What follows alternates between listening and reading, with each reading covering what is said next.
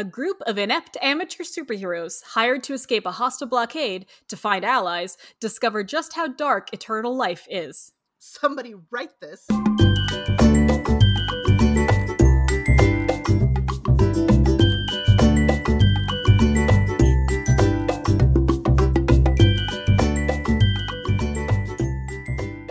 Hi, and welcome to Somebody Write This, where we use a random plot generator to give us an idea and then brainstorm how that could be a thing somebody might want to write. I'm Hannah. And I'm Jenny, and to help us with our brainstorming today, we have a guest. Let's welcome Amy Michelle Carpenter. Hi, Amy. Hi, I'm Amy Michelle, and I'm so excited to be here today. Awesome. We're so excited to have you. You were referred to us by a previous guest, Julie Hahn, and so we are very excited to have you joining us. Yay! So when we were talking a little bit at the beginning of the show about what would be a good peek into kind of your process as a storyteller, you mentioned that you really love character. So talk to me a little bit about what you do to develop rich and interesting characters for yourself and your readers. Yes, so I love creating very different and unique characters, and a lot of the time in my books I have several viewpoint characters, so it's a lot of fun for me to just learn more about character growth and development. I read this amazing book that wasn't written for fiction writers or anything, but it was just on personality types. And I learned some like really cool things. Like, for instance, if you're a red personality type and you are upset, you'll lean forward. But if you're a green personality type and you're feeling upset, you'll lean backwards. Just crazy stuff like that. So it was really fun to get into like the nitty gritty of it. So when you're first conceptualizing your characters, do you tend to segregate them like that in personality types? Or where does the first big picture idea of who this character is before you dig down into the details? I think it really just starts with people who I see, either TV personality types or in the world around me, and I just take pieces that I love and interesting character quirks to come up with an idea for a character. So that's where it starts. When you watch other characters or read about them, what are some things that really draw you to them? They're just different. They're one of a kind, and I really love that. And when I say TV, it's not fictional characters, so I'm not like copying. It's like reality TV. and so I just love to see people who have certain things about them. Like, there's this girl that I met in high school. It was like so fascinating because she was this ballerina, but she was just really tough and rough, and seeing that collision of different aspects come together was so fascinating. So I like to see characters like that in the real world. Yeah, no, I love this because my main job is I teach theater. I teach acting a lot. And one of the things that I tell people a lot is to observe and watch how people move differently and speak differently and react differently to people around them. And it's very much applicable to writing as well. When you're developing a story, does it tend to be characters first and then the plot flows out of them? Or do you create kind of a general plot first and then your characters grow into themselves influenced by that? I definitely write character-driven stories. It's really exciting for me to focus on the character arc. And so, like with the book that just came out, Becoming Human, it's all about a girl who has no emotions coming to fill the emotions. So it's a really large character arc. So I definitely say that my stories are character-driven. What is it like writing characters who are really different from you? Because can be a kind of satisfaction about writing a character that you really connect with, but there's also a sense that it can be really interesting to write somebody who is nothing like you at all. So aside from maybe observing people, what are some things that you do for yourself to kind of get yourself into the mindset to write as somebody who is nothing like you at all? Well, one big thing that I do is I have to go back and look at things that I've previously written so that I can get back into the character. As far as like trying to understand people who are different from me, I think I do have like a theater background like you. And so I think that has really helped because I'm able to like imagine and pretend, I guess. Who are some of your favorite fictional characters, ones that you think are written just really extremely well? All of the characters in Harry Potter. I mean, that's pretty given, but they really are interesting and unique. I love a book I just recently read, which I'm probably going to recommend at the end, is A Dress for Wicked. And I thought the characters in there were really fun. They had a good variety of like a girl who's kind of dark and morbid and a girl who's the farm girl who's a girl who's really sweet and upbeat, but there's really a lot more to her once you peel back the surface. So that one was a really awesome character-driven story. Okay, and I guess as my last question, looking at, for you, it's so important that the characters be distinct in and of themselves, that they're not like, they don't just blend in with all the other characters. So how, when you're writing, do you make sure that you keep that you add depth to that? Because you could end up with something kind of sitcom-y, where like everybody has the one character trait and that's all they are. And they're all different, but they're not very deep. So when you're writing something or creating something, how do you add depth to that character besides just making them one strong character point? Well, if you look at people in the real world, there is a lot of that depth. So I think when I'm pulling these pieces from the real world, that's very helpful because it automatically makes a person that's not cliche, that's not one dimensional. They have those elements, like I said, with that girl that, yeah, she's a ballerina, but like, she would go around punching people and stuff. Does all come down to observation. That is a really, really strong, powerful tool, and it's cool to hear how that works for you. All right, well, we'll give you a chance to talk a little bit more about your work at the end, but let's go ahead and jump into our brainstorming. Our very complicated plot is a group of inept amateur superheroes hired to escape a hostile blockade to find allies discover just how dark eternal life is. They're trying to leave the blockade to find allies, presumably for the people who are behind the blockade with them. And then are they escaping into the afterlife? I'm thinking that they have something that they get that gives them eternal life. And so that's how they discover how dark it is. Or something somebody else gets. They end up immortal because of this. Okay. And what makes eternal life dark for them, like in the moment? Or is this spanning millennia? Maybe it turns them into superhero vampires. Oh, okay. So I like the idea that they're inept amateur superheroes, and then they like get superpowers of never dying. Yes, that definitely adds a crazy layer to it, I think. If they become immortal as well as inept. The part of this that is intriguing me is where it says hired to escape. Yeah. So it's like there's all these people behind a hostile blockade, and these amateur superheroes have to be paid to try to escape and find allies. Okay. So here's maybe a bit of a character motivation here for them. So maybe they're inept amateur superheroes who don't actually want to be superheroes. They just like superhero con men. And so they pretend that they can do all this stuff, and so they are asked to go out and find allies, and they don't really want to do it because it's dangerous. And but hey, money. Exactly. So they demand money.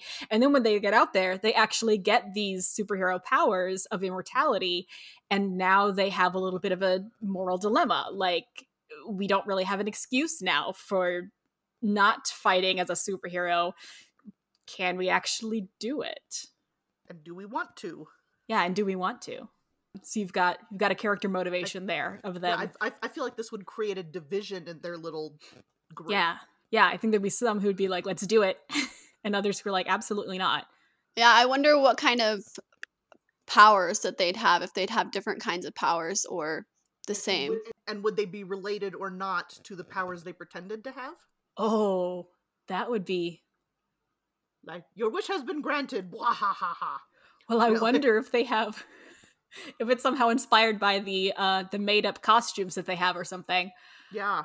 Or if whoever's hostile on the outside, like maybe it's aliens or someone with other huge magical or otherworldly powers, and maybe they find them and essentially grant them the wish to be who they're pretending to be. So the entire planet is within this blockade, or sectioned off behind several blockades. I was just thinking of Maze Runner or something. I'm a big fan of dystopian, and it makes sense to me that in a blockade it'd be, I mean, this one's hostile, but maybe it's just hostile because everyone's angry and aggressive and tired of being stuck together. But it's more hostile on the outside, which would be why escaping it would be hard in the first place. And like Maze Runner, it could be one of those things where a lot of dystopian actually, where it starts off really small in one community and they just have no idea what's outside beyond that community. And maybe they leave and find that there are thousands of other smaller communities constrained and confined in the same way all over the planet. And then once they make those connections, somebody's like, hey, I know these guys who do superhero stuff. Character question here is what started this group of, I assume they're friends if they're working together this way.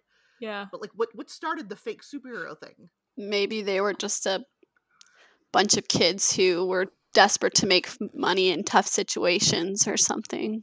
Maybe, okay, so it needs to be convincing in some way. Like, you don't just get to go up to somebody and say, I'm a superhero, and then they start sending you out on missions to save the world. Yeah, Hercules tried that. It didn't work. So maybe they found like some old tech that nobody has, nobody even knows is around. Maybe they were playing around at the edge of the blockade and found something buried.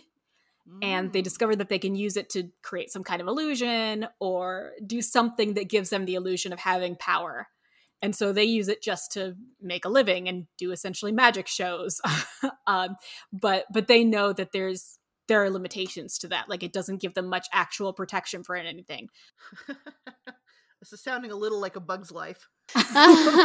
Circus bugs! Little bit. And anything that's too dangerous, anything that they can't do, they'll like give an excuse for why they, this isn't. Maybe they pretend that they have knowledge of the future as well, and they're like, no, we can't do that. It will disrupt the balance of the world. Well, of course, that would be a great fake power. Like, no, I can see the future, and then just predict vague things that nobody can.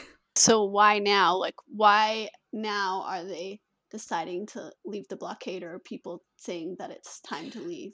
Yeah, something got bigger. They're trying to find allies.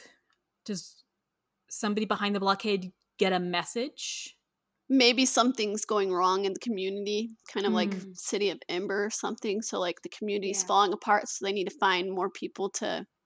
They got a message that the supplies that they needed existed somewhere or something. I don't know. Yeah, no, I think that makes sense that they need to find allies. They need to find other people to help them. Yeah, so like maybe the water supply is rancid or something like that. So I guess the question, it's got to be something we're finding people and not just supplies is important. Yeah, I'm wondering if are they dying out? Maybe they ran out of men. Maybe. Like I am wondering, like, are they dying out or being like replaced by something? Because I'm thinking, have they reached the point where it's not just about solving individual issues like, the water going rancid, or we're kind of running out of food, or no more men, but like they've realized as a whole that they need to get out of this blockade. Like they should not be blockaded, and they want to beat whoever's blockading them, and they're gonna need allies to do that. Oh shoot, no. Okay, so here the superhero team makes up that they're receiving messages from somebody else out there, and they're using it just to gain for themselves, but then they take it seriously, and so they can't back down. They can't take it back without revealing that they don't have any powers at all. Go get them, they can help us. And they're like, no, they don't want to help us. And they're like, no, you can surely convince them. Maybe they really want to get out of the wall, like they're sick of being stuck in the community, and so tricking everyone and making them think that they're getting these messages and that everything's going wrong is a way for them to get out. Or they could definitely be using this as a power grab. Like they're saying, hey, we're hearing that you need to do this. And then they set up like a little mini system inside the blockade that profits them. I don't know. So I love the karma of them having to then defend themselves and go out in search of these things that, as far as they know, they've made up. I'm going to pause so that we can get a title. Right? It's K. Smiley and the rescue mission to a mysterious planet. Oh my goodness. Okay, we have a name. Yep, K. Smiley is their secret gang. Yeah, it's either the name of the group, like the Avengers, this is K. Smiley, or it's the name of like the leader. Like his superhero name. I'm K. Smiley, here to save the day. And he's got like an emoji on his chest. Or the name of the person that they make up that they're hearing from. Oh, maybe. That's hilarious. Rescue mission to a mystery. It's so perfect. So does escaping the blockade, is the blockade like around a spaceship? and he gets down to a planet. I love that. I'm all Like- about sci-fi, so Yeah. that would be fun. I'm thinking something bigger than a spaceship. I'm thinking space station, something Yeah. in orbit, something big. Because obviously we have like a civilization, you know, maybe not thriving, but surviving here. So maybe they've been there because generations ago, a group of Earth people went to fly to this planet and were blockaded on all sides and could not get back home. And the aliens on the planet they were able to survive. They had replicated, the aliens kept their tech alive. It's their little zoo of humans. But it's been generations, and none of the people born there who are alive there now remember anything about before. So they're trying to escape the blockade to get back down to this planet where they're given superpowers and immortality, and it's dark. So, this is interesting. Right? So this is making me wonder about the aliens' motivations. Like, are they just studying humans? Did they pull a GLaDOS and kill everybody on the planet already, and now they need new toys to play with? Maybe they need the resources that the humans had on planet Earth, so they need to keep them in their space station. And it could even be as simple as they just don't want them there, but they don't want them going back home to tell anybody about it. But maybe they have a little bit of an ethical code where they can't just kill them. So they're like, we're going to keep them. We're going to suspend them up there. Yeah, maybe they're just imprisoning humanity because they think humanity is dangerous on the galaxy or the universe, and they don't want to kill them, but they just don't want that. Now that humans have more tech, they just want to keep them there. So it's a nature preserve. Yeah, run it's a wild museum. in space. They made it to orbit. We can't let them go any farther. Well, I'm curious as to how much if this has been generations, like maybe they don't even know that there are more people up there anymore. Like maybe they didn't think that they were capable of reproducing in space or something. And so they were like, we'll just like removing the engine of a car and leaving it there. So maybe they don't know anyone is up there. We're coming toward the end of this, but I want to make sure. And okay, so there is a thing I want to deal with. So the rescue mission to a mysterious planet is a part of our title. Who are they rescuing from the planet? The Allies? Smiley? They left the space station to find allies, so they're technically trying to rescue the people on the space station. Or the people who put them there. I wonder if the aliens who put them there, now things have gone bad for them. And so once they get out of their blockade, they decide to go and they find out that the aliens are in like a bad situation. Oh, I love that. I love that. So that's why the aliens give them the powers. Yeah, the aliens give them the powers because, I mean, maybe they give it into them immediately because they get down on the planet and like start dying because it's not a hospitable planet. Quick! And so in saving them, they give them eternal life. So what is it that the humans can do with these powers that the aliens can't? I don't know that it's the powers themselves. It's just to live on their planet, they need superpowers. But then maybe it's extra knowledge. Maybe the aliens have been stuck on this planet and the tech that they have in their spaceship is going to be useful to build their own ship to leave. Yeah, that's interesting. What if they put the humans in the space station and like they were only borrowing the planet, and whatever they were attempting to do, be it benevolent or not, just did not work? I like that. I like that too. Okay. No, that's opening way too many questions, and we are at time. Listeners, we need you. There's so much.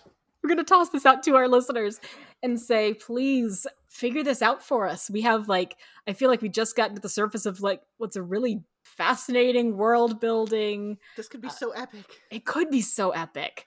Yeah, great space opera. Yeah, with immortality and superheroes.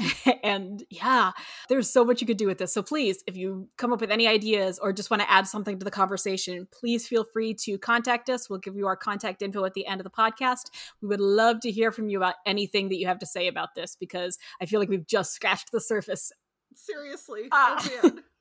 And go into more detail about Smiley. I want to know who Smiley is. Right? We kind of glossed over that, but I want to know about Smiley.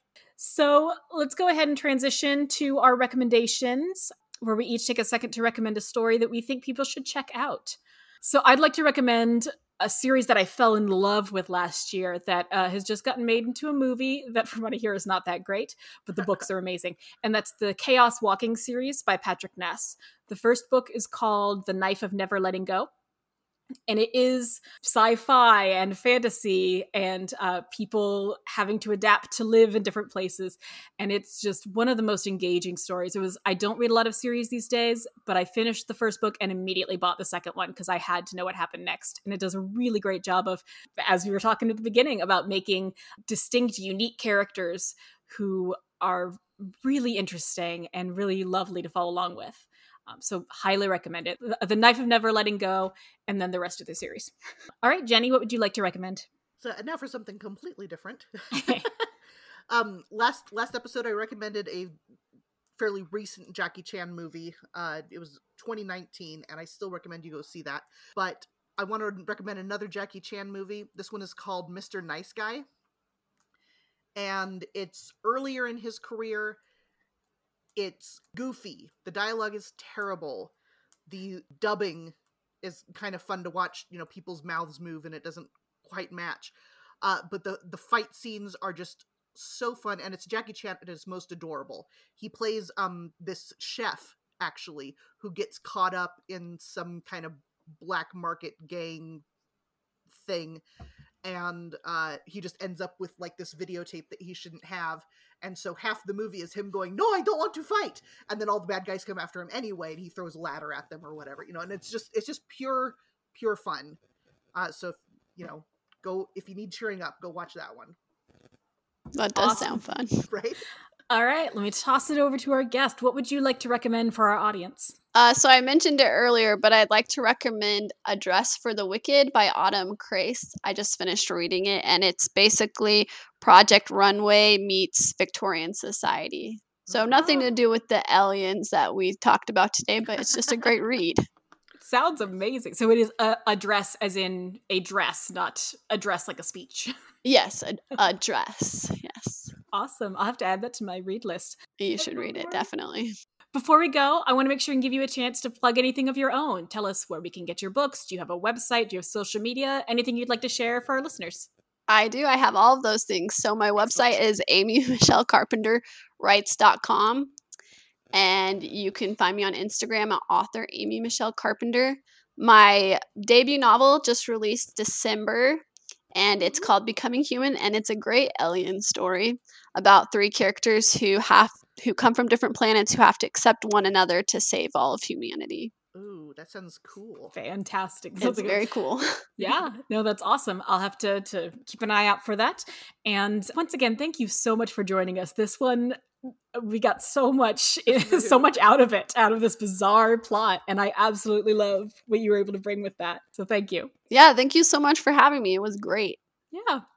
All right, folks, that is our episode. As a reminder, you can find us every other Thursday wherever you get your podcasts. Follow us on Twitter at WriteThisPod, and if you've been inspired by this episode and have questions or comments or an epic space saga or anything else, email us at somebodywritethis@gmail.com. We'd love to hear from you. We'll be back with another episode in 2 weeks, and we'll see you then.